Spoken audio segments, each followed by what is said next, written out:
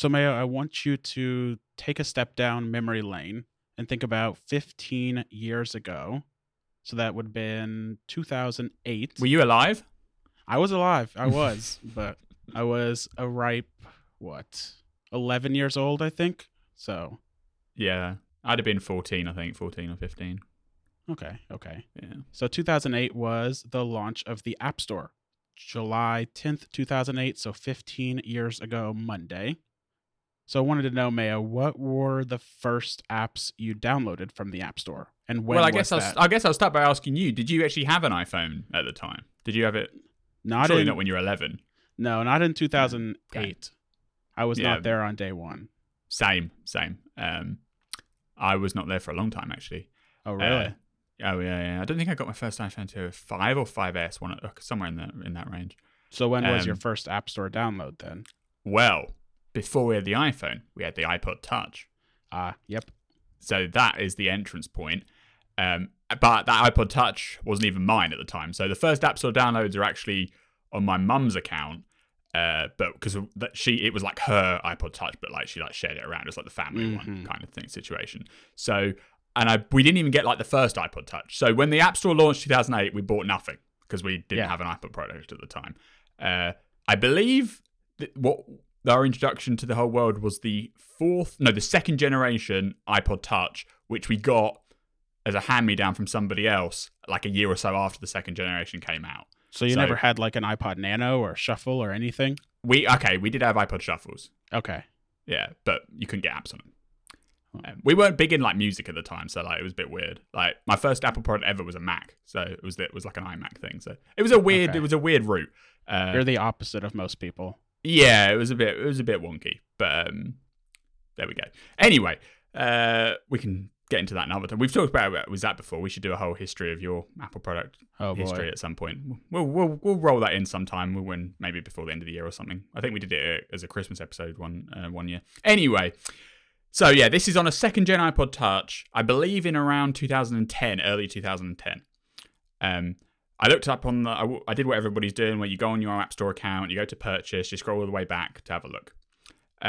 So for this was on my mum's account, but we're on family sharing, so I just clicked on her profile and scrolled all the way back down to the back of the end. And the first apps that are on there are Facebook, probably not really much of a surprise, and then two games, which I presume is what I downloaded, which was Touch Hockey and Labyrinth. Now, both these games I completely forgotten about, but these were like the games of the era, because these like Touch Hockey was on like every there's an app for that advert that they did, right, where you just have like your finger at the bottom and you have a hockey puck, and then the hockey puck like bounces around. That iPhone screen is the hockey table, and you could do like two player with the other person at the other end. Like this was all the rage back in the 3GS days. Apple showed Touch Hockey in so many adverts, and that was a great game at the time. And then Labyrinth, I think, was also featured by Apple quite a lot, but probably wasn't to the same heights of like Touch Hockey. That was the one where it was like it was pretending to be like a fake metal ball, and you had to like take it through a maze by like tilting the phone, tilting the iPod, and it would have like the walls, and you go through level by level, basically recreating the big wooden ones that they make, right? But obviously it was digital. So that was the first downloads, and I guess back then they must have been really close to the top of the free App Store list for me to get them. Facebook was probably downloaded by my mum at the time, and then some other apps we had that was like Kindle and stuff, because we had Kindle books at the time. But yeah, the ones that I can distinctly remember being quote unquote mine, Touch Hockey and Labyrinth, that was the entrance to the App Store. All right, so I'm right there with you with Touch Hockey. That was my third download on December 29th, 2009. So I'm guessing I got an iPod Touch for Christmas that year, probably. Mm-hmm.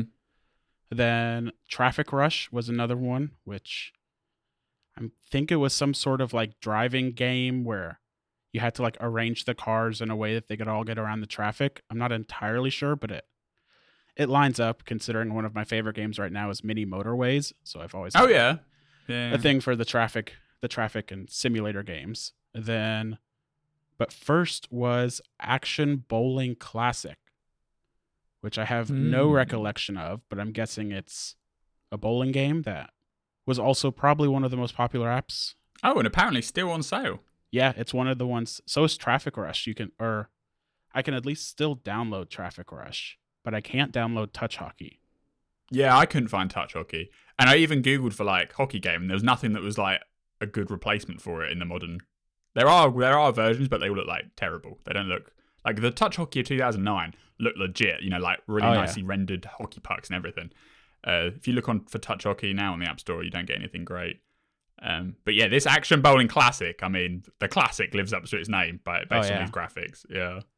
Some of the other ones, I had Unlimited Hangman, so I think I probably paid for Hangman, I guess. I don't know.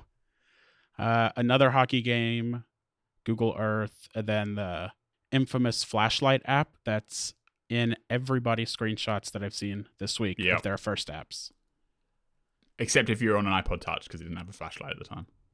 Well, no, this flashlight app would have been the one that lights up the screen, I think. Yes. Oh, I forgot about that. And you could set it to different colors. And yeah. It's like the Apple Watch flashlight. Yeah, exactly. Yeah, that is funny. Yeah. Because there was also the category of flashlight apps when the iPhone 4 added an external camera or an external LED flash, right? Because Apple didn't offer an integrated flashlight button at the time. You couldn't turn on a torch like you can now. You could do it in the camera app, right? But obviously that was a pain. So there was like a whole mini ecosystem of apps that all they did was turn the flash on so you could use it as a torch. And then Apple eventually rolled it into the operating system.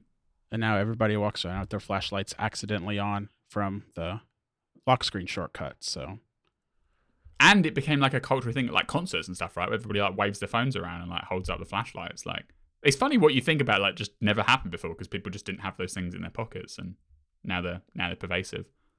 One other one on my list is Shazam, which January 1st, 2010. I don't think I realized that Shazam has been available for that long, but I remember it being like one of the apps that Apple also like advertised, and there's an app for that, commercials all the time, but I didn't know that was 2010. Yeah, that was probably, Shazam was probably all there, because Shazam started as an app that it was UK only, I believe, and it was an SMS thing. Oh, really?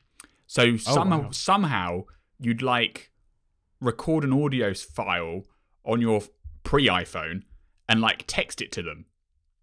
I don't know how this worked. I guess it was over MMS, probably, right? This says Shazam started in 1999. Yeah. The first version was 2002. And it was like by text message. No, you would call them. They would listening to the music. They would listen for 30 seconds, then automatically hang up, and the result was sent to the user in the form of a text message. Right. Okay. So it was a text service, but you actually phone them to do the recognition. That's cool. That's hilarious. Yeah. Yeah, so then obviously they must have been probably on the App Store, if not on day one. They must have been there at the beginning. Yep, July 10th, 2008. So there you go. They're on day one. Wow. And then obviously Apple eventually bought them. And I'm still waiting for them to I want them to do the Google feature where it passively listens. Like on the lock screen, they have music recognition on the Pixel phones where like it has an onboard database of the top 1,000, 10,000 songs or whatever. So if you're out and about and the phone hears you listening, you don't even have to like initiate it. It just notes it down, and the next time you look at your phone, it says, "Oh, you were listening to this song on the radio or whatever. Do you want to add it to your library?" Like Shazam was working on that feature just before they got acquired. So I was like, this is going to be one of the reasons they're getting acquired. They're going to roll this into the operating system, but it's never happened. That sounds like something Apple just wants to avoid for privacy. But you could do it on device. It's on device. Oh yeah, but even if it's on device, there'll be some headlines. It's no different to like Siri recognition, like listening for that. Yeah, that's true. Yeah, they should do it, or at least if it doesn't have to be turned on by default, it could be opt-in or something like that. Like that's a cool feature. Because if you're like in your car or you're in a friend's car and they're just playing music on the radio or whatever, you get home, you can be like, oh yeah, I like that song, and you add it in. I wish they'd do it. There was a Shazam update last week that's pretty cool where it can recognize songs from applications on your phone. So like if you're on TikTok or Instagram, you can initiate Shazam and it'll tell you what song is playing in that video, which I was kind of surprised hasn't been there for forever, but pretty cool. Yeah, well, I guess that couldn't happen when it was a third-party app because they wouldn't be able to do it. But now it's inbuilt into the system. It can be done. All right, so first up in terms of news this week, we have iOS 17 Beta 3, which came out last week. I know a few weeks ago we talked about how Beta 2 would be boring and Beta 3 would be exciting. I think we jinxed it because that's not really true. Yeah, beta 3 pretty boring. I think part of the reason though is like there's nothing in iOS 17 that is divisive, really. Like, yeah. There's not a Safari or system settings of this generation of this OS cycle. So like you're not waiting for every release to see if they've like changed something dramatically and based on the feedback. It's just all kind of stuff that's like, yeah, that's pretty neat, and they're just fixing bugs and refining stuff.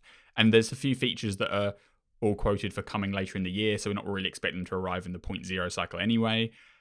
So there's only really minor things they can do unless they really surprise us with something crazy. Like with the beta 2 thing, it was kind of cool when they turned on the crossfade and you could like choose the number of seconds on that slider. That was neat. Yeah. Beta 3 again though, a few little things, but nothing wild. There's Apple Music song credits, which basically you tap on the 3 dots when a song's playing, and then there's a new song credits button that shows you like the producer, the people who played different instruments on that track. Apple Music's kind of always shown writing credits on the bottom of the lyrics interface, but this is like a whole nother level of detail. I assume this kind of came from the work they did on Apple Music Classical to a degree. I think the interface is relatively similar to that. But yeah, the data feels related, right? Yeah. But I was actually been disappointed by how many songs have this data. Like the new Taylor Swift album, the re-record of Fearless. Or no, Speak Now. Is it Speak Now? I think it's Speak Now. Yeah, Speak Now is the one that just came out, yeah. But even on that one, which is one I wanted to go view, like who was playing it and how that compared to the first version of the album and all of that. But at least when I looked last week, none of those songs had the more in-depth credits. Oh. Maybe they're still building that up, and it'll be more responsive when 17 comes out of beta. I assume it's something that like the labels have to provide too. Like Apple's not doing all of it itself. I don't think because that's how the lyrics are. The lyrics, Apple has like an in-house team though. I think they take the lyrics from the labels though, and then they do like the real time. I don't know. There's some with lyrics at least. Eddie Q made this big thing about we've got a whole team in-house that are like doing this stuff. With the credits, I presume there's more of a submission process. Like it comes when they upload the tracks. But if that's the case, it will be like they'll tell like the labels or whatever, like this fall, you need to make sure you're submitting all this information. Blah, blah, blah, blah, blah.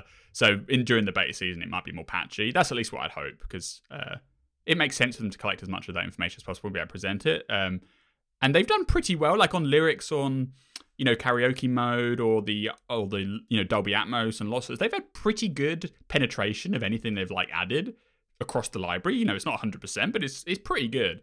And so I hope the same thing could be true for credits. And I'd give them the benefit of the doubt that it'll be a lot more fully featured, especially with new stuff like Taylor Swift and high profile stuff like that when it's actually out of beta. The one thing I was disappointed with this feature is that it shows you like a table view list of the credits and the producers and everything with, one per row. And they look like tappable buttons, but you can't actually tap them and do anything. So like what I wanted, for instance, was it shows the writers or the composer. And I was like, I'll click on the writer and it will show me other songs they've written in the Apple Music database.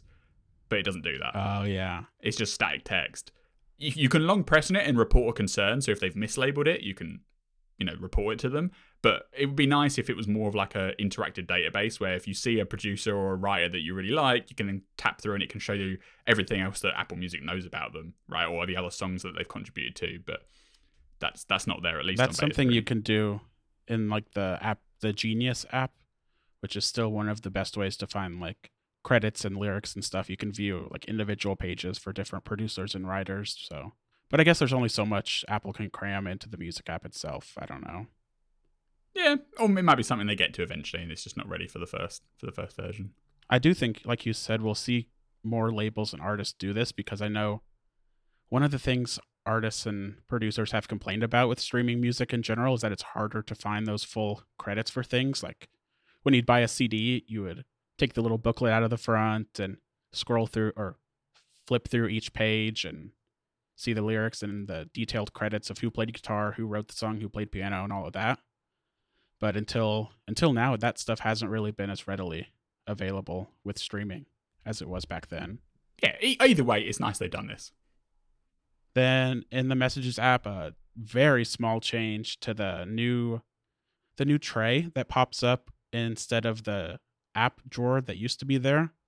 So for the photos icon now, it shows your latest photo instead of like just a generic photos like glyph that it showed before. Yeah, rather than like a static icon, now it's still got like two squares. Trying to suggest two recent photos, but the top one now actually looks like your most recent picture that's been taken, which is a nice little touch. Because I was tracking this a bit because I don't mind the new design of the overlay tray thing with the list, but the icons in that screen look very alien to like the rest of iOS. Like they don't really fit in. No, I don't like it. I don't. Yeah, it's kind of weird. But incorporating your actual photo at least makes the photos one look more natural. Because before it was some like weird purple picture, but it didn't look like the photos icon look more out of place in comparison to the other ones. It's a double-edged sword. All that. Yeah. And like you see like the location one. For Find My whatever, it looks like that should like animate and you'd have like the pulse of the blue, but it's not. It's just static, and I think they changed it like blue to grey or something. But like I don't know, those icons in that tray just feel a bit weird. It's like they're from a different icon set. So yeah, like before, the Photos icon was like a completely different rendering compared to just the Photos app icon of the sunflower. So like everything's a bit wonky there. But I don't mind the tray design in general. And there was this funny thing going around on Twitter that I don't know if it's intended or not, or it's just a funny happenstance that you can reorder the list, right? So you can choose what goes in each slot, and there's a slot that directly goes over the plus button. So like you can line up the Photos button to like directly be over the plus. So you like double tap the plus and it just immediately presses Photos. So if you want a quick shortcut to like open recent photos, that's a way to do it. I don't know if that Apple intended it and designed it that way on purpose, but it works. It does work. So it's pretty cool. And the Photos thing is probably the one people are choosing the most. So yeah, I think you're right. The interface here is kind of weird, but so was the interface for the little drawer thing that used to be there. So I think this is way better than the drawer. I think it's better than that. Yeah. Yeah. That's really about it in terms of features. But then today, it's Tuesday. Apple re-released Beta 3 with, I think, just an updated build number. And the assumption is that this is going to be what the public beta is based on whenever it comes out, whether that's later this week or next week. History would say that it'd be this week, but we haven't heard anything yet. But the writing is on the wall for a public beta.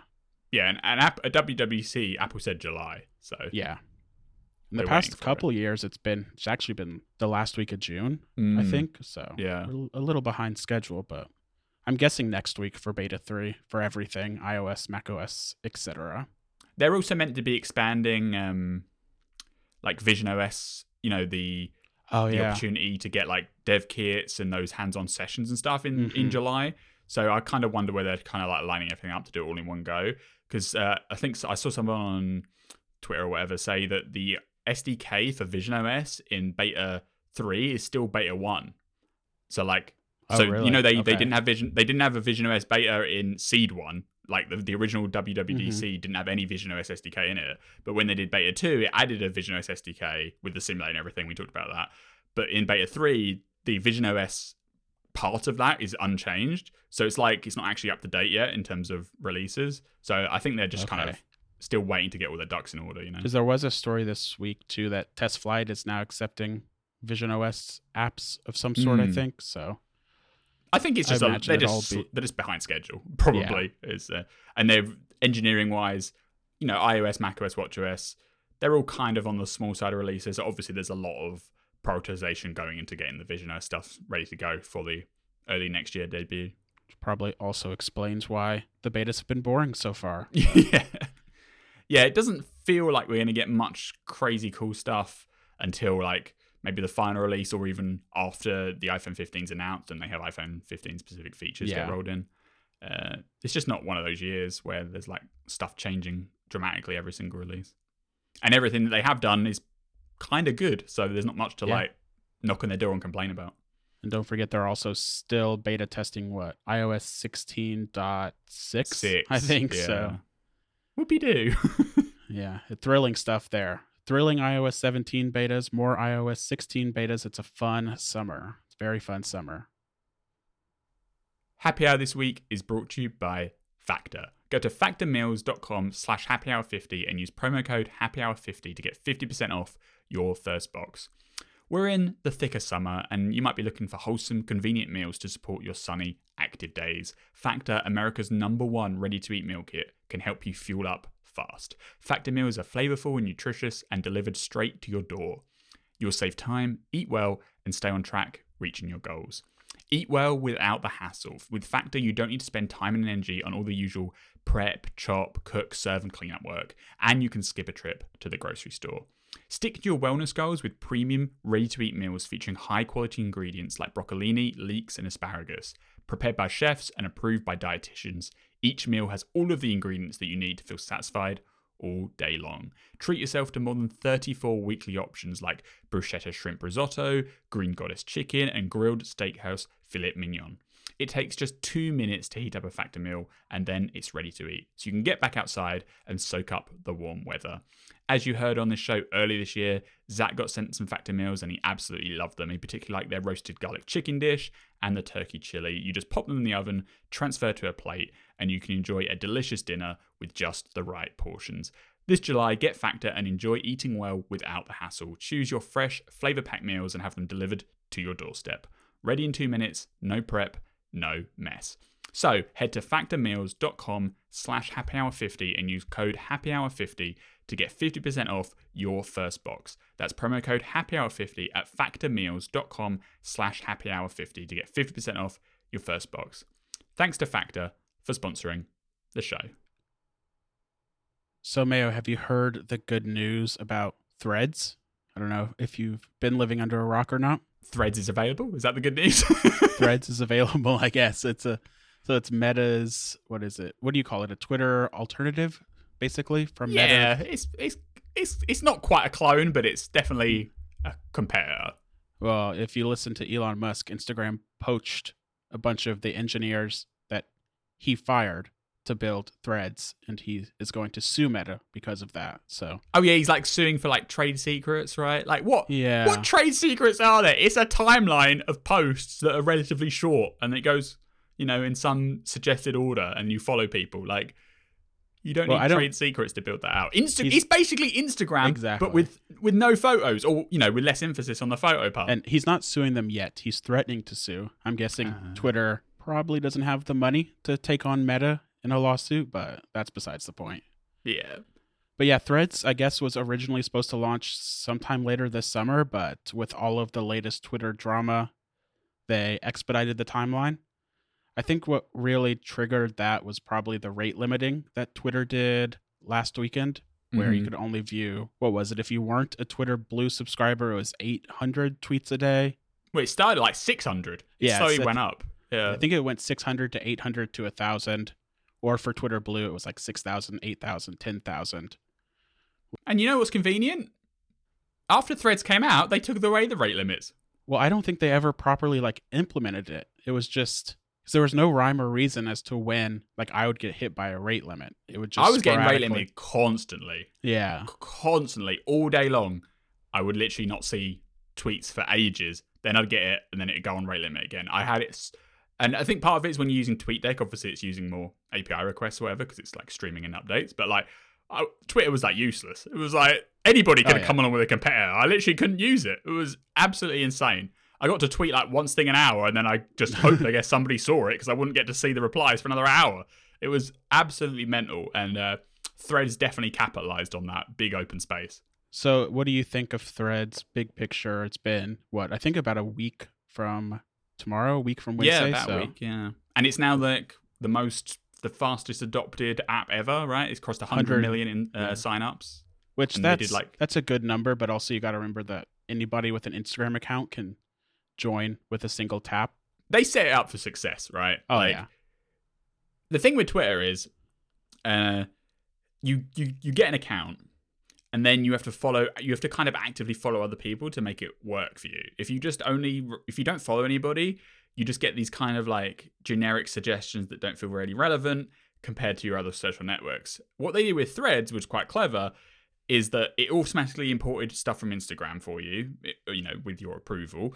The fact that the cross-promotion for Instagram got a load of people to sign up right away, because they would gamify it with the little number on the badge on the Instagram page. They obviously promised celebrity brands, we'll make sure that you can come over here, and you're already going to use your same name, you'll carry your verification, everything will move across. Because when on day one there was a fair amount of high profile people and brands and accounts posting stuff, right? So it didn't feel ever like, it kind of avoided the chicken and egg problem of feeling empty. Like there was always something going on. And they don't have a following feed. So you can't have an empty feed if you don't follow anybody because it doesn't exist. All you see is like recommendations and suggestions, and you refresh and you see something different. And for a new service starting up, that is a huge like growth accelerant, because if you compare it to like something like Twitter, it's far more of a cutoff point where people are going to fall out of the funnel, as it were, where, oh, you've got an account, but nobody else is here and you haven't followed anyone, so there's not really anything to do. Whereas what they did with Threads is they gave you your social graph from Instagram as much as possible, and then they kind of fused in a more like TikTok model where like you don't really have to follow anybody to like enjoy something, if you see what I mean. So like they kind of really like capitalized and did it in a very clever way where they got a huge surge in launch, and people clearly came online. Whether people stay online and keep coming back is a different question entirely, right? Because like they keep advertising it on Instagram and cross-promoting and stuff. So even 100 million is really impressive, but it was clearly going to do, tens of millions at launch, right? Because it's a huge thing. Facebook has like billions of users. They pushed it hard, and the fact that it got to 100 million in like a week or whatever was like really impressive. But it still would have got. I was expected to be like 50 million, like it was still going to be a very big launch for this product. And they've done well, and it shows in the results, right? And the app as it is today is good for a 1.0, but they really need to do a lot more, I think, to like keep people coming back. Like I've already stopped going to it as much. And oh really? Yeah, like the problem with me is the lack of a following feed is actually a big turnoff. Like longer term, it's an issue because I see like rubbish. Like when it was, like the first couple of days, it was like, oh fun, here's something new, refresh, here's something new. But then you kind of get into the feed of it, and it's like, I've actually followed, 25, 50 people now. I want to see what they're saying, and you just kind of can't. Like it doesn't model Twitter in that way, or where something like Mastodon definitely does, right? Where you follow people, you'll definitely see what they're posting in like a chronological order. Threads as it is right now has no concept of that. Like the following the For You feed as the only feed doesn't feel particularly targeted at me. Like I see loads of rubbish of like football accounts that I don't care about, like half naked girls or whatever from like these like beauty accounts, like I'd say probably the stereotypical like Instagram feed, right? And to be clear, I never really use Instagram, so like I came here with like with like no pre-network of anything, but I came to it as like a Twitter alternative, right? That's what I kind of wanted it to be, basically like Mastodon but popular, right? Like that was kind of what I was hoping it will become. As it is right now, it isn't a replacement because it doesn't have, that concept of the feed, which I just complimented for a minute ago for, helping it have a very successful launch, which is true. But I feel like for longevity, for me, it needs to bring in, either the For You feed has to get a lot more personalized and like, I follow like tech people, like I follow on Twitter, like I want to see, the tech conversation. And there's far more noise to signal in the For You feed for me at the moment to like really make it super valuable. But the balance isn't right between... The balance isn't right. Yeah. And it's not just that random stuff appears in there. It's like you refresh and the whole feed changes. So like on Twitter, you like pull to refresh and the new stuff appears above it, right? So you don't really lose the context of place. You can always scroll back down. On Threads, you refresh. I swear the whole thing changes. And it's like, what the hell is happening? These things that I never even saw ever before are now in my face. If I post something, I don't immediately see people's replies to it appear in the feed. If other people just posted something, like I have no confidence that I'm actually seeing the content from the people that I'm following on there, which is not the case when you're on Twitter, right? If you go on the following tab on Twitter, you 100% see it, and you can scroll in one order. But I am hopeful that more of that will be built out, because in fact, the Instagram CEO Adam Mosseri has been pretty responsive in responding to feedback on the platform, and he promised people that they've done chronological timelines on Instagram. They're going to bring one to Threads as well, and if they do that, it becomes a lot more compelling for me. The thing with the chronological timeline, though, is whether it's implemented like Instagram, which is where you have to manually tap. It's like the upper right corner, I think, and then tap into following every single time you open the app. Which, I mean, based on what the feed is like now, I would take that option. But it would be ideal to have a default, sort of like, because even Twitter has the For You timeline, but then they also have the following timeline, and the app, at least theoretically, is supposed to remember which one you prefer. And it does generally remember. Generally. The other thing with Threads is I feel like there's slightly less of a news focus, which is fine for like a mass market thing, right? And that's probably part of their aesthetic that they're going for, is they don't want it to be like you're going to see like sad news headlines all the time or whatever. But part of my enjoyment of Twitter is like the blend of, tech jokes, standard streamlined news, headline news and that kind of thing all blended together. Because I have like 2 Twitter accounts. I have like a private one, which is like, close friends or whatever. And then I have like my main one, which is like tech stuff, right? And it's that way oriented with CNN, CNBC and stuff kind of floating in there. The way that the Threads algorithm currently works, you can't really use it to follow like news. At least I don't find that. Like, it's just more like, what we doing today, boys? Or, what's going on? And here's something fun happening. Or like, here's a fun meme that everyone's doing today, which is fine. It's like, but that's just like a different brand of social network, right? Like, I'd say right now it hews far closer to like a TikTok experience than a Twitter experience, even though it is more of a Twitter clone in form.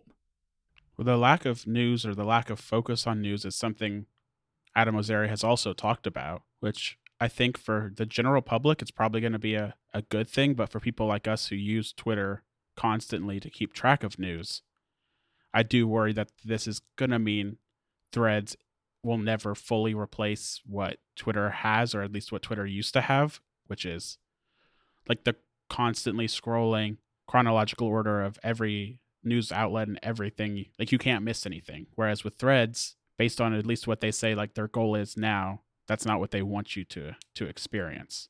But another big part of that too is the lack of like a desktop app. Instagram or Threads is only on your iPhone. It's not on the iPad, obviously, because it's Instagram, and it's not on the Mac. And they even like went to the trouble of checking the box to not let you run the iPhone version of the app on an Apple Silicon Mac. Just like Instagram, right? Yeah, and there's no web interface really to speak of. There's an interface where you can like view links, but you can't interact or post anything. So your sole option is the iPhone. And it's sort of like the early days of Mastodon before like Ivory and all of the good third-party apps came out. But I don't foresee Instagram focusing on a desktop experience. And there definitely won't be third-party clients for Threads. So that's They'll probably do a web experience at some point. Yeah, a web experience, but not anything native to macOS, Yeah. I do like it, but like, I mean, I've just refreshed my feed now and I just see like these like bodybuilder stuff, which I have no interest in whatsoever. There's a picture of a cake that says congrats on leaving that toxic relationship. It's like, oh, congrats. Well, yeah, exactly. Like, there's just like, it's just bizarre. I don't follow anything close to this stuff. And like, I don't know where it comes from. It's like, it was funny. I posted something like my feed has way too many suggested posts from people I don't follow. And like probably like a dozen people responded and just said, hi, I don't follow you, but I saw this post. Yeah. And I just responded to everybody and it's like, yeah, I guess we're friends now. Yeah, and there's like that kind of network can definitely exist. That's much closer to a TikTok model, right? Yeah. It's just not what I'm personally looking for in a Twitter replacement, like. Yeah. And I use TikTok all the time and I don't think I really follow anybody. Like, yeah, but it's fun, right? It's a different axis kind of. I think my experience is probably different than yours just because I do use Instagram.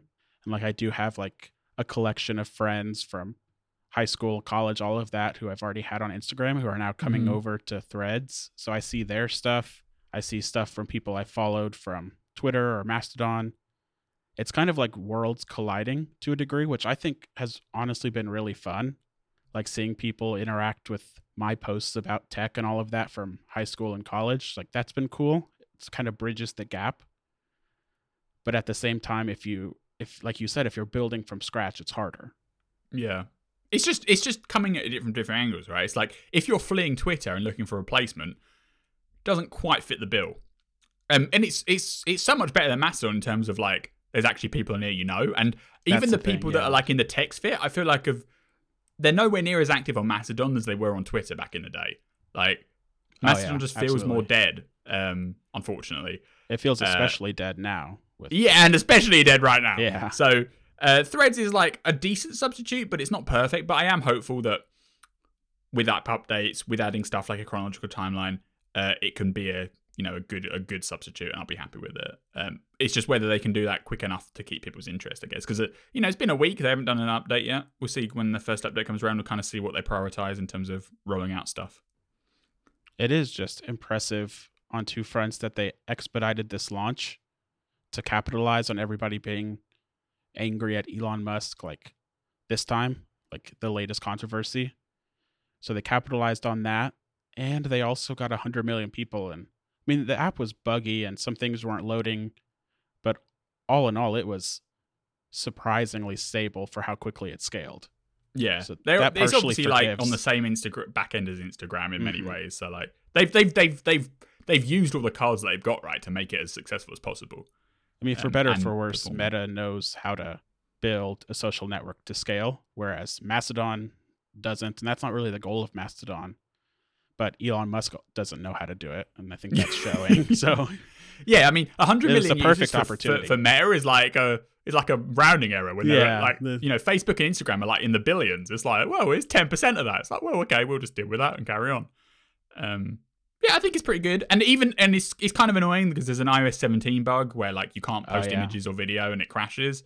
But obviously that's not their fault. They'll get that sorted out. I do think it's weird that the new post button is like grayed out. Yeah, it's weird. And some of like the animation too, when you like refresh the feed, like there's some weird interfaces. Like I love that animation and how it fills in the thread like lines. Yeah. But I find myself constantly like thinking that that's prompting me to refresh because it's always there. So I'm constantly pulling down when I don't want to pull down, just out of like habit based on how Twitter works.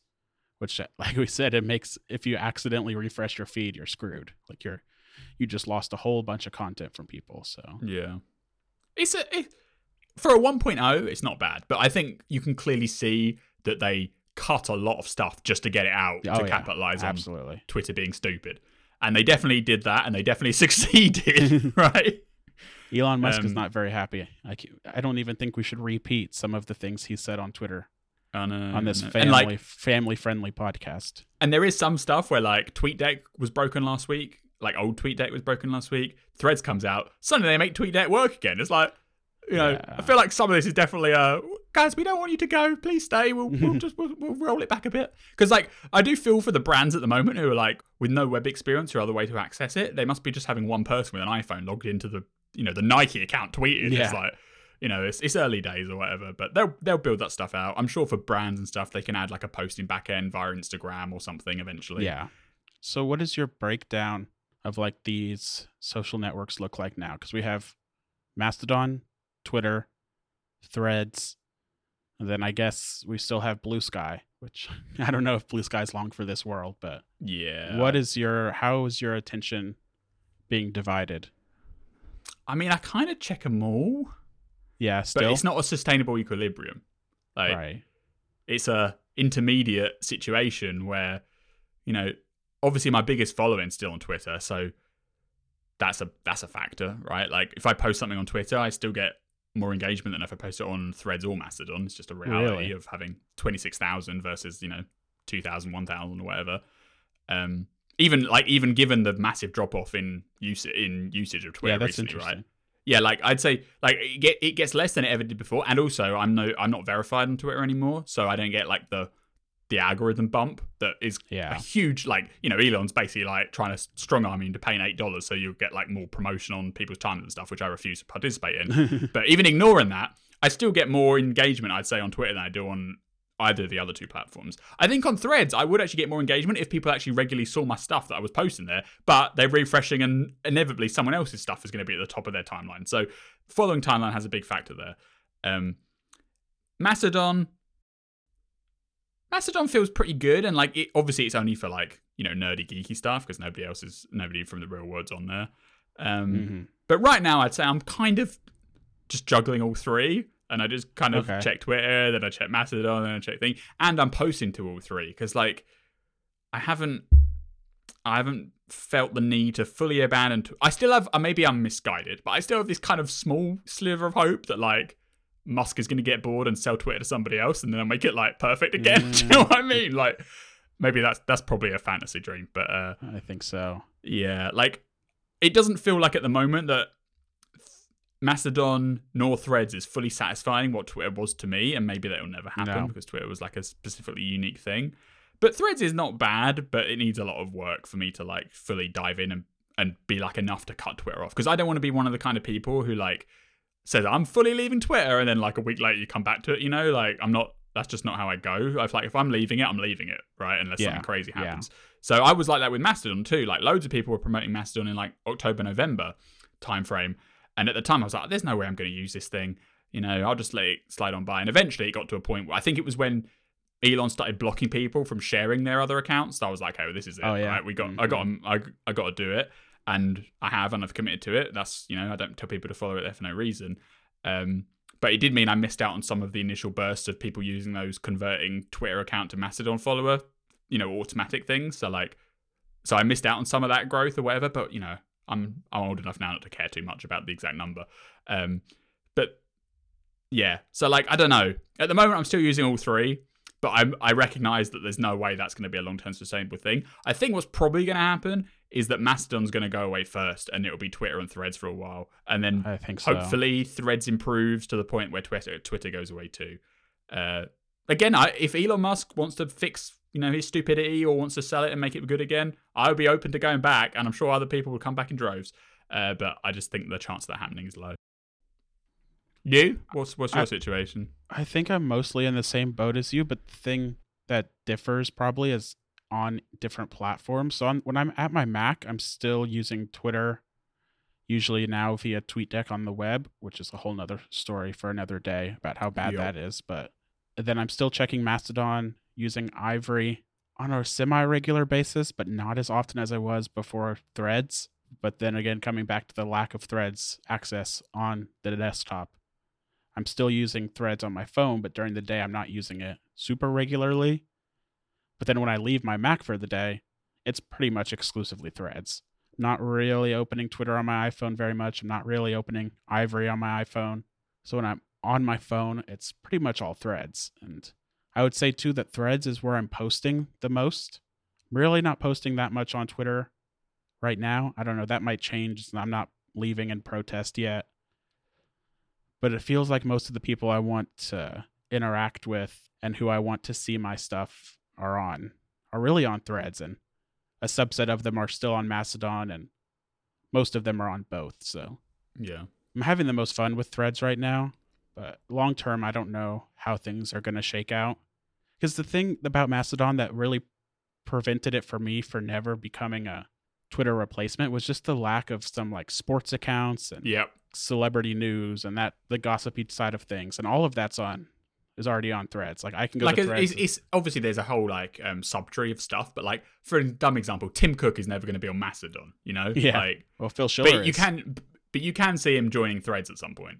Yeah, no, but like I can go to Threads and know I'll probably see like details on the latest baseball game or whatever, whereas I won't get that on Mastodon. Yeah. There's no sports accounts, there's no news accounts. And there are that like on Mastodon, there are some like relay things that people have set up where they like repost the news from other places. But the thing that made it magic on Twitter was that like you'd have the big accounts, the big like BBC News, you know, blah, blah, blah. And everyone would then be replying to that. So you'd have conversations in the replies of the BBC News comment. Those kind of things never took off on Mastodon because there was like 10 different relay services and no one ever would standardize on one in particular.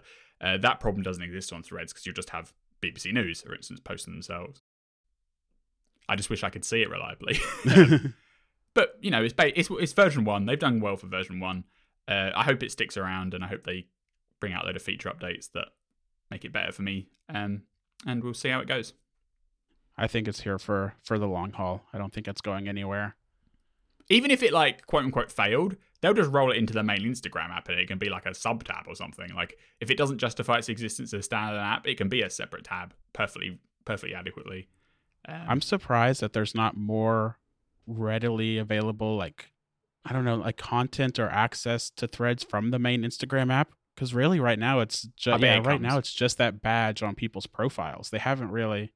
They could throw up a splash screen that showed up like when you opened Instagram and say check out Threads, but they haven't done that yet. Yeah, they will, and I wouldn't be surprised that within a year they start showing like Threads content directly in Instagram too. Cross-pollinate and stuff. Like they do make it easy to share from Threads to your Instagram story, but that's about it right now.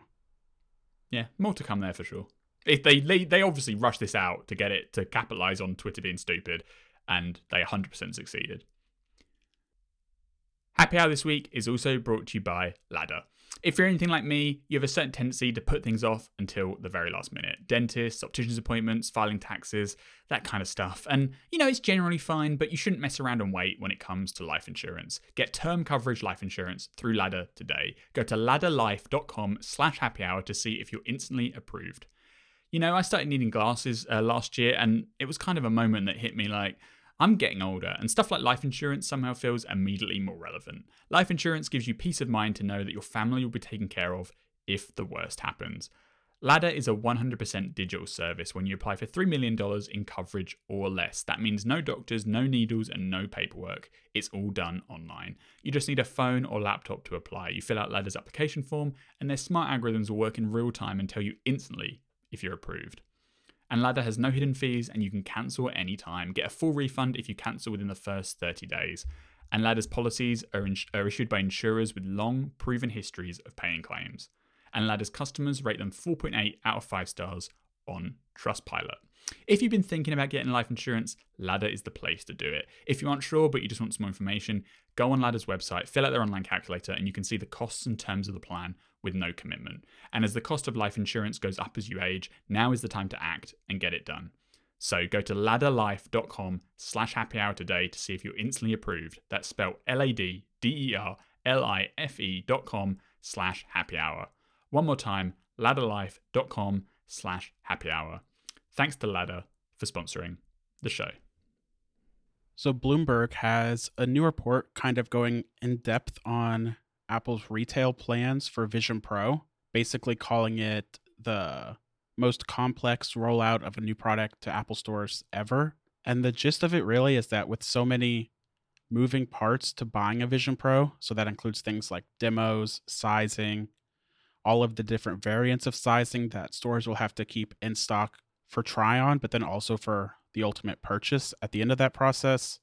And so for all of that reason, Bloomberg says that appointments will be required for retail purchases, so you can't just walk in and buy one, and that they're going to be focusing primarily at the start on big areas like New York and Los Angeles. And I think this also dovetails into why it's US only at the start, because this sounds like chaos to me. It sounds so stressful and so there's so much to it. Much to it. I mean, Mark literally says it will represent the most logistically complex rollout ever done for an Apple product. Yet. He says yet, which is a bit ominous for the future. But Apple at least right now, the headset, hard. Yeah, the car's going to be hard too. But at least right now, the headset is the focus. And this is the kind of thing where if this thing was like selling more than 300, 400,000 units in a year, it would be like impractical. But the fact that they can start small, it lets them get away with a lot. And so you can't have a product in high demand require appointments to buy at the Apple Store. They just aren't the staff to let people buy it, right? Like if you required an appointment to like buy a phone and every appointment took like 20 minutes, the stores would have like 4 sales a day and everyone else would be stuck standing around. Like people already get so mad about having to have an appointment to get things fixed. Like exactly. People want to just just buy walk in it, and right? buy things. Yeah. Yeah, we've heard before how Apple kind of has expectations they might sell 1 per store per day, as low as that. And so in those cases, you can dedicate one person to, do a demo for a decent amount of time, do a try on, size out the different bands and talk through all the accessories, get it done, wait around while they ship it, give it to you, and you can walk out the store. And if they're only going to sell, 1 or 2 per day, they don't need a massive area of the store dedicated to it. They can just have a little corner. Like, the logistical complexity is mitigated by the low demand and the low sales, right? At least on this version. It'll become a bigger problem in the future when they start selling in the millions. But for now, they can go this way. And it also means that, at least for version 1, it's a brand new product. People have no idea what kind of head sizing they have, what do they need, what kind of accessories do they need, what particular sizes do they need. So everyone buying it is brand new. And Apple wants to make sure that people are buying the right things so they don't get loads of returns. So you do it in retail. You will be able to buy online if you really, really want to, but they're going to encourage retail sales by appointment only. You come in, you're going to get size for many different sizes of headband, many different sizes of light seal, maybe the top strap as well, depending on how that turns out, because even in this report, Mark says the top strap is not finalized, so that's still in flux a bit. And then you have to consider prescription lenses if you wear glasses, Gurman says Apple stores will likely have to keep hundreds or thousands of lenses in stock just to account for all the different varieties for people that are coming in. They also need to maintain excess stock of headbands and light seals in case customers want to buy more than one. Right? So like if you are thinking about sharing it amongst a family at home, you might want to buy 2 different headbands and 2 different light seals and maybe screen protectors and there's other accessories too. Apple said in this Apple's reportedly working with accessory makers to make pouches for the battery pack. So like if you're a female who doesn't have pockets, or you have specific cultural apparel based on your religion, you might not have a position on your body to put the pack away. Like obviously if you're a man and you've got jeans or something, you can just slip it in your pocket, but that's not everyone. And one of the mitigations Apple's exploring there is working with accessory makers to make pouches that can kind of clip onto your shoulder. So that's where the battery pack would go if you can't slip it into your pocket. And that's just one of the example accessories he talks about. So there's like, you have the headset and then you have this whole mini ecosystem around it, which most of those things are sized to fit the individual person. So you need hundreds and hundreds and hundreds of SKUs. It's way more complicated than like the Apple Watch, where you have the watch and then some bands that go with it. You know, like the multiplicative complexity in terms of number of options here is wild. And it's all made possible by the fact that they're not going to sell very many at the moment. And they're only starting US only. And it's only going to start in big markets, but then it will roll out to the smaller markets eventually. The complexity of this it precludes third-party retail availability, at least for the first year, Mark says. And he says at least until 2025, so it could be longer. You'll only be able to buy the Vision Pro either online or in an Apple store. I mean, they don't even let third-party retailers like Best Buy sell the Solo Loop Apple Watch bands, which come in multiple sizes, because even when they announced those were kind of complicated to sell, and especially people buying online bought the wrong sizes and all of that mess. But I do think with Vision Pro, it's interesting that they're even going to let you buy it online if the process is so complex and they want to minimize returns. I imagine that they'll make available, the one thing Gurman talks about is the app that Apple will use to scan your face to estimate the proper sizes for things like the headband and the top strap and the light seal. So I imagine if you're buying online, you'll just download that onto your phone and complete the scan. But that's putting a lot of trust into people to do it correctly and for the phone to be 100% accurate, because the last thing you want is for people to return these at incredibly high rates.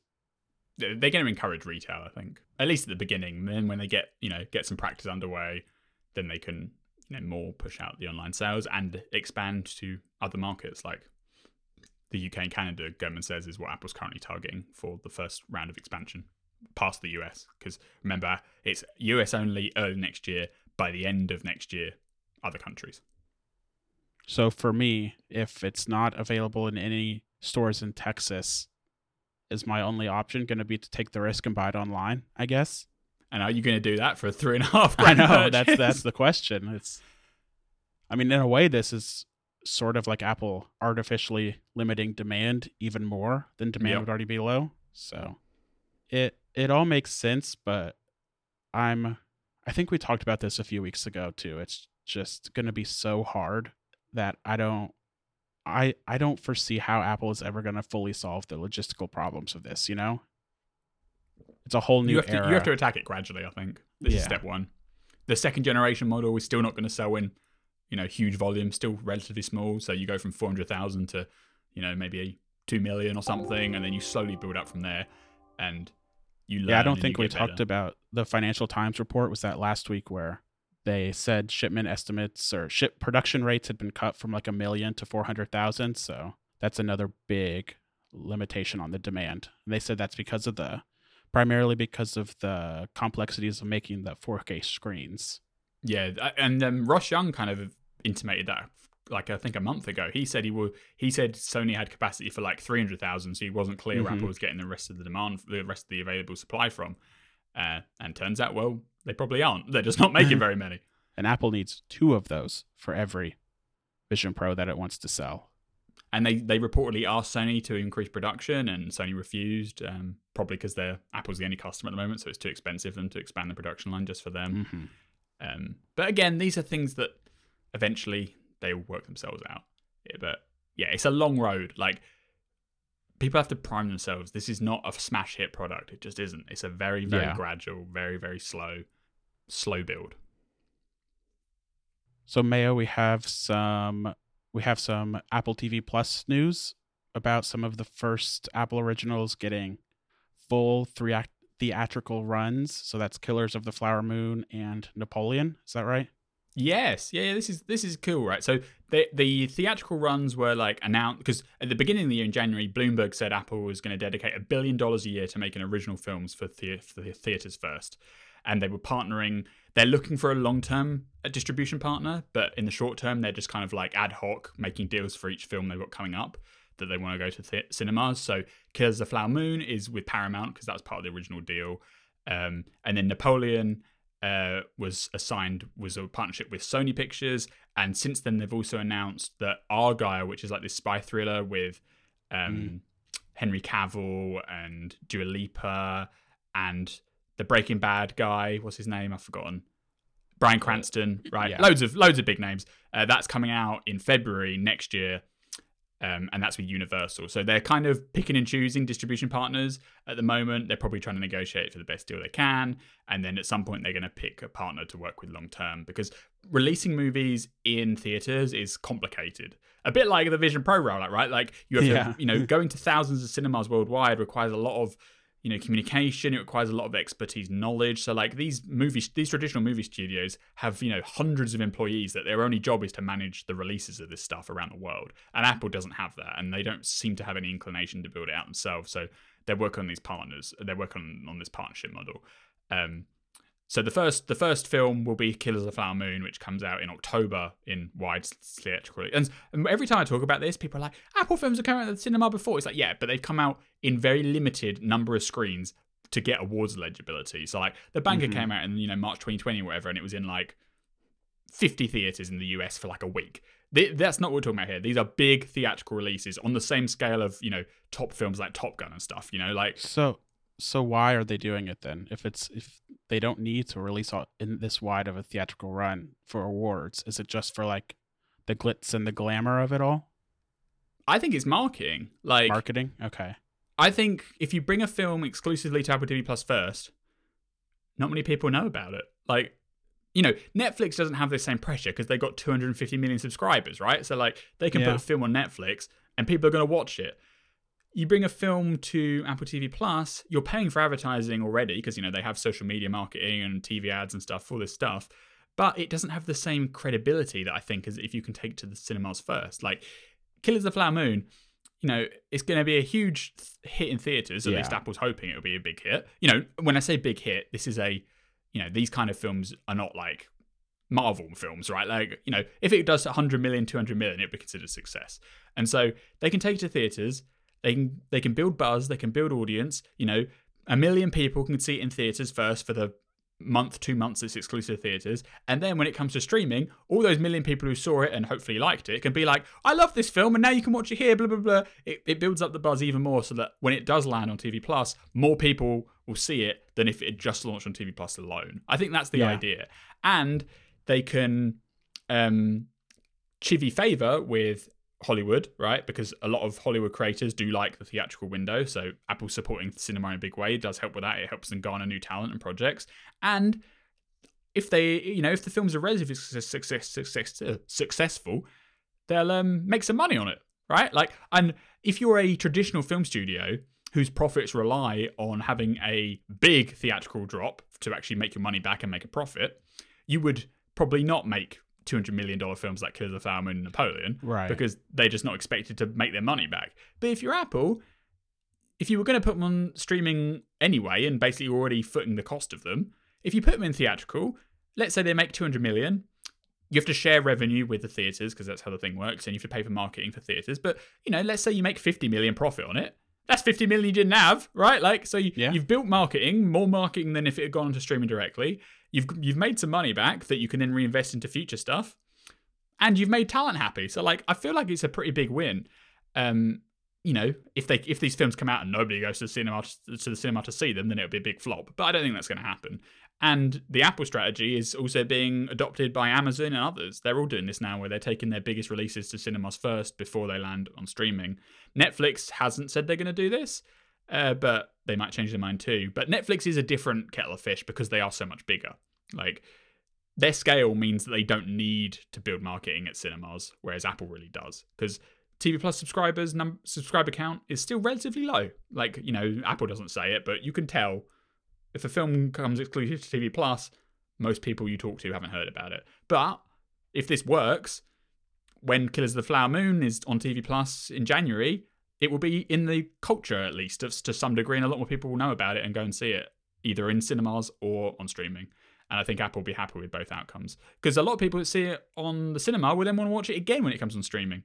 And vice versa. So I think it's a good strategy. If they're going to make these bigger films, they might as well take them to cinemas too. And they're doing it seemingly now for every big release they've got coming up. And I did think it was interesting that the trailers came out so much earlier than the films, because like these two films, the trailers came out last week, but they don't actually hit theaters until October and November.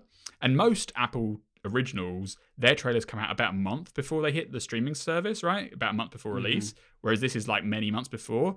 But I think the reason for that is this: if they're doing the traditional theater rollout, they're also going to traditionally show these trailers as ads before other films. Yeah, so true. Oppenheimer and Barbie, you know, pretty big releases coming out in a week or so's time. I wouldn't be surprised if there's a Killers of the Flower Moon or Napoleon trailer in the ads before those are shown. So I think they're embracing this fully wholeheartedly, and I reckon it's probably a pretty good bet of working out. Which one of these Killers of the Flower Moon or Napoleon are you most excited about? It was Killers of the Flower Moon, but then the Napoleon trailer came out, and I was actually pretty impressed by it. So the thing with Killers of the Flower Moon is 3.5 hours. It's pretty damn long. That's the thing. Yeah. Yeah. Napoleon's 2.5 hours, so it's a lot more palatable. But I mean, I'm down for both of these things. I think they're great films, or at least based on the trailers alone. So I'll definitely watch them. I don't know if I'll go to the cinema or not to see them, but no. Especially for a 3.5 hour movie. Although some of the theaters now have those nice chairs, the reclining chairs, the good screens. And both of these films, this shows how committed Apple is to this. These are going to IMAX screens too. Oh, really? Okay. Which I believe it might be. I couldn't confirm this, but it's one of, if not the first, streaming movie to be on IMAX. Like a movie made by a streaming service. Yeah. Do not normally have IMAX releases. So yeah, both Killers of the Flower Moon and Napoleon are getting thousands of screens worldwide and IMAX releases. And they haven't announced streaming dates yet for these things, but it'll be 30 to 60 days after, most likely. That's a pretty quick turnaround. I mean, in modern cinema, that's like average now. Like most films get 45 days. So, and to be eligible for awards, you have to be in like 10 screens in the US for like a week. So they're doing way more than the minimum eligibility. Finally this week, Happy Hour is brought to you by Roborock, the epitome of home cleaning innovation.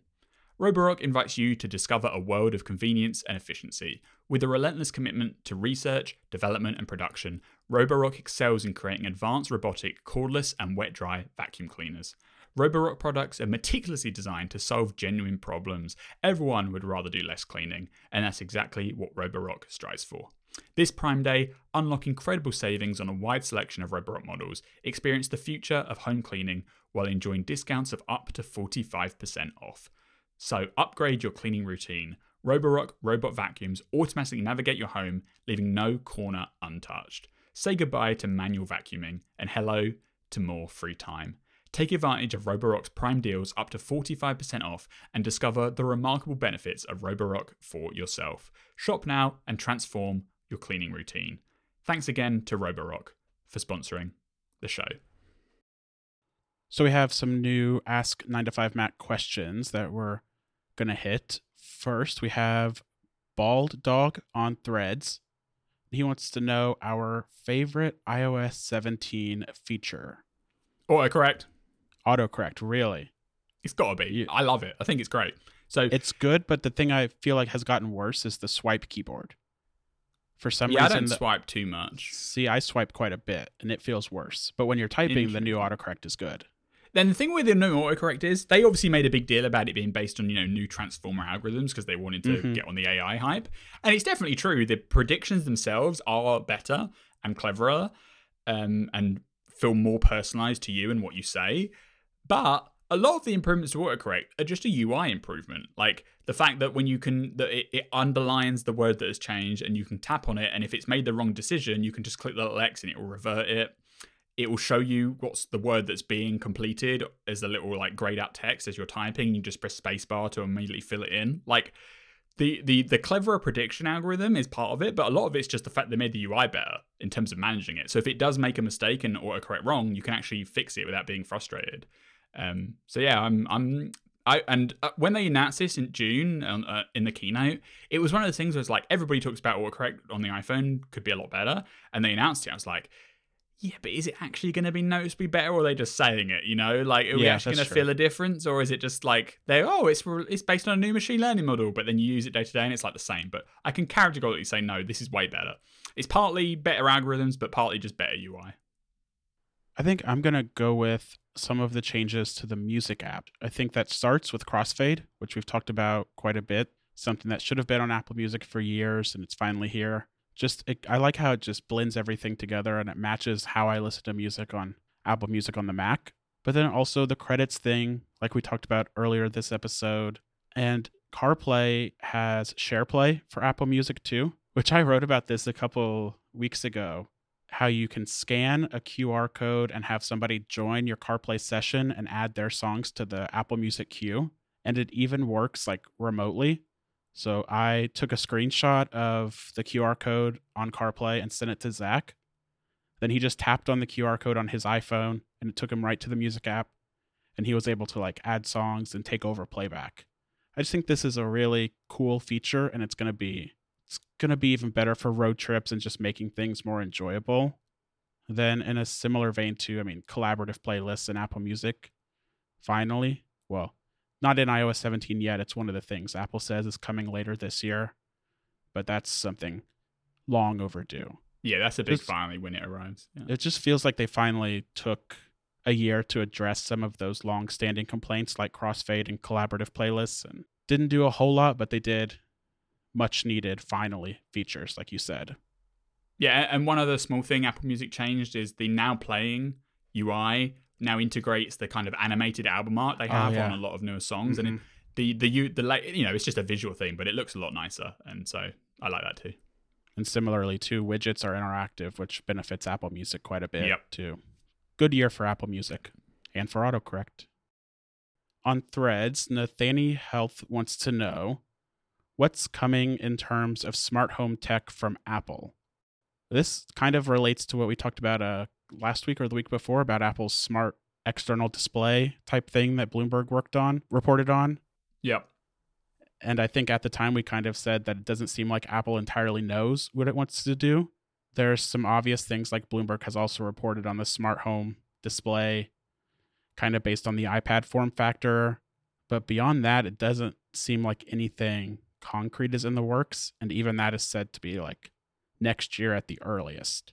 Yeah, I think it's a ways off, but you can see what they did as a in the absence of hardware being ready, what they did from a software side this year with the iPhone integration in two places. So one, you have standby mode, right? Mm-hmm. Which can very clearly become a dedicated smart display product. And Apple's even basically faking it by selling or going to sell these mounts that you can use to dock your iPhone, and then it becomes a standby system, but just have a screen that isn't an iPhone, and you could have that as a dedicated standby device. 100% that's in the works. So basically a HomePod with a screen, but not ready this year, maybe not ready next year. And then secondly, continuity camera on Apple TV, right? Oh, yeah. So that they're again going to have they're going to work with partners to sell you docks that you put in front of your TV and you get a FaceTime experience through the Apple TV. But the way you do it right now is with, docking your iPhone in front of the TV, which is just inelegant. A much better solution would be some sort of living room thing that is an Apple TV and camera combined. And we've heard of exactly rumors of this before, where they're going to join together a FaceTime camera, an Apple TV, and a soundbar to give you like this home theater thing that you can go in your living room. And it does everything, including FaceTime as well as Apple TV stuff, and gives you a nice sound experience. So those are the two big things I'm anticipating coming from the pipeline in terms of smart home hardware from Apple. But it's just a matter of when, and I don't think it's anytime soon. Easily at least a year, probably 2 years away. Yeah, I'm not hopeful that anything is in the pipeline for like this year. I still can't even believe we got the HomePod second generation, you know? Yeah. Like, well, that's how desperate we are, I guess, is how happy we were with that announcement. Then last but not least on Mastodon, Tim Shaitan wants to know, do you think Apple Vision Pro will come in the same 4 storage options as the MacBook Air? So that's 256, 512, 1 terabyte, or 2 terabytes. Or with supply chain constraints, will they just focus on 1 or 2 different options?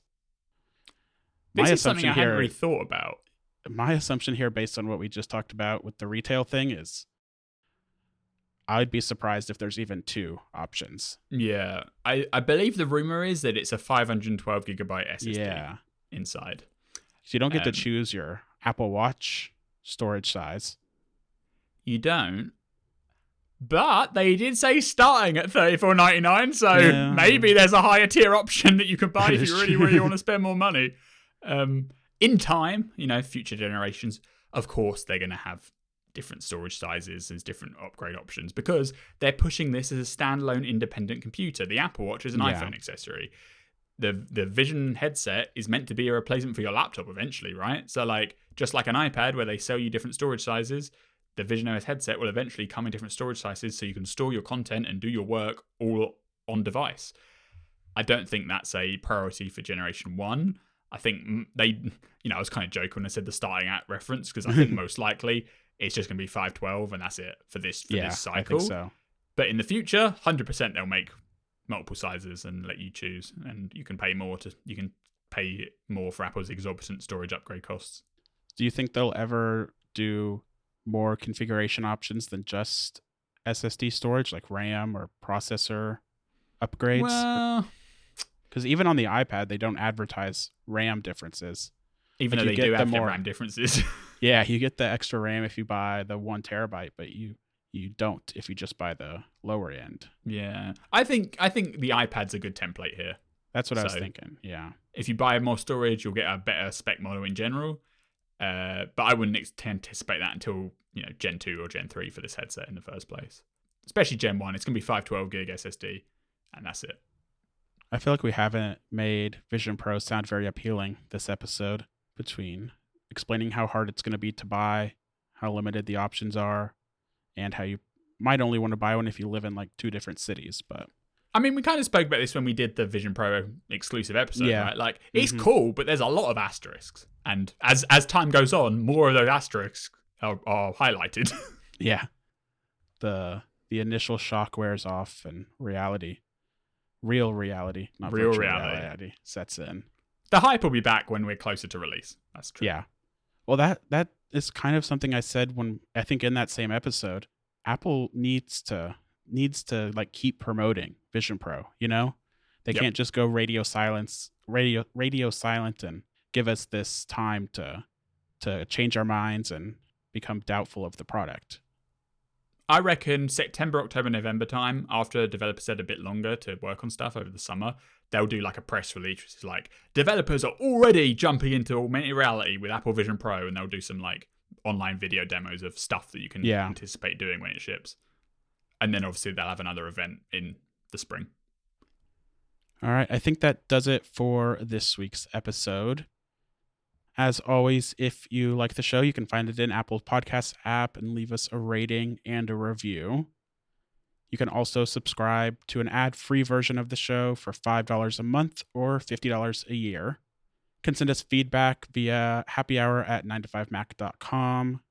You can follow me on Mastodon, Twitter, Instagram, and Threads @ChanceHMiller, where you can also give us Ask 9to5Mac questions. And Mayo, where can they find you? Or where can't they find you? That might be easier. Open your social media app of choice and look for @BZAMayo. All right. Thanks, Mayo. Bye-bye.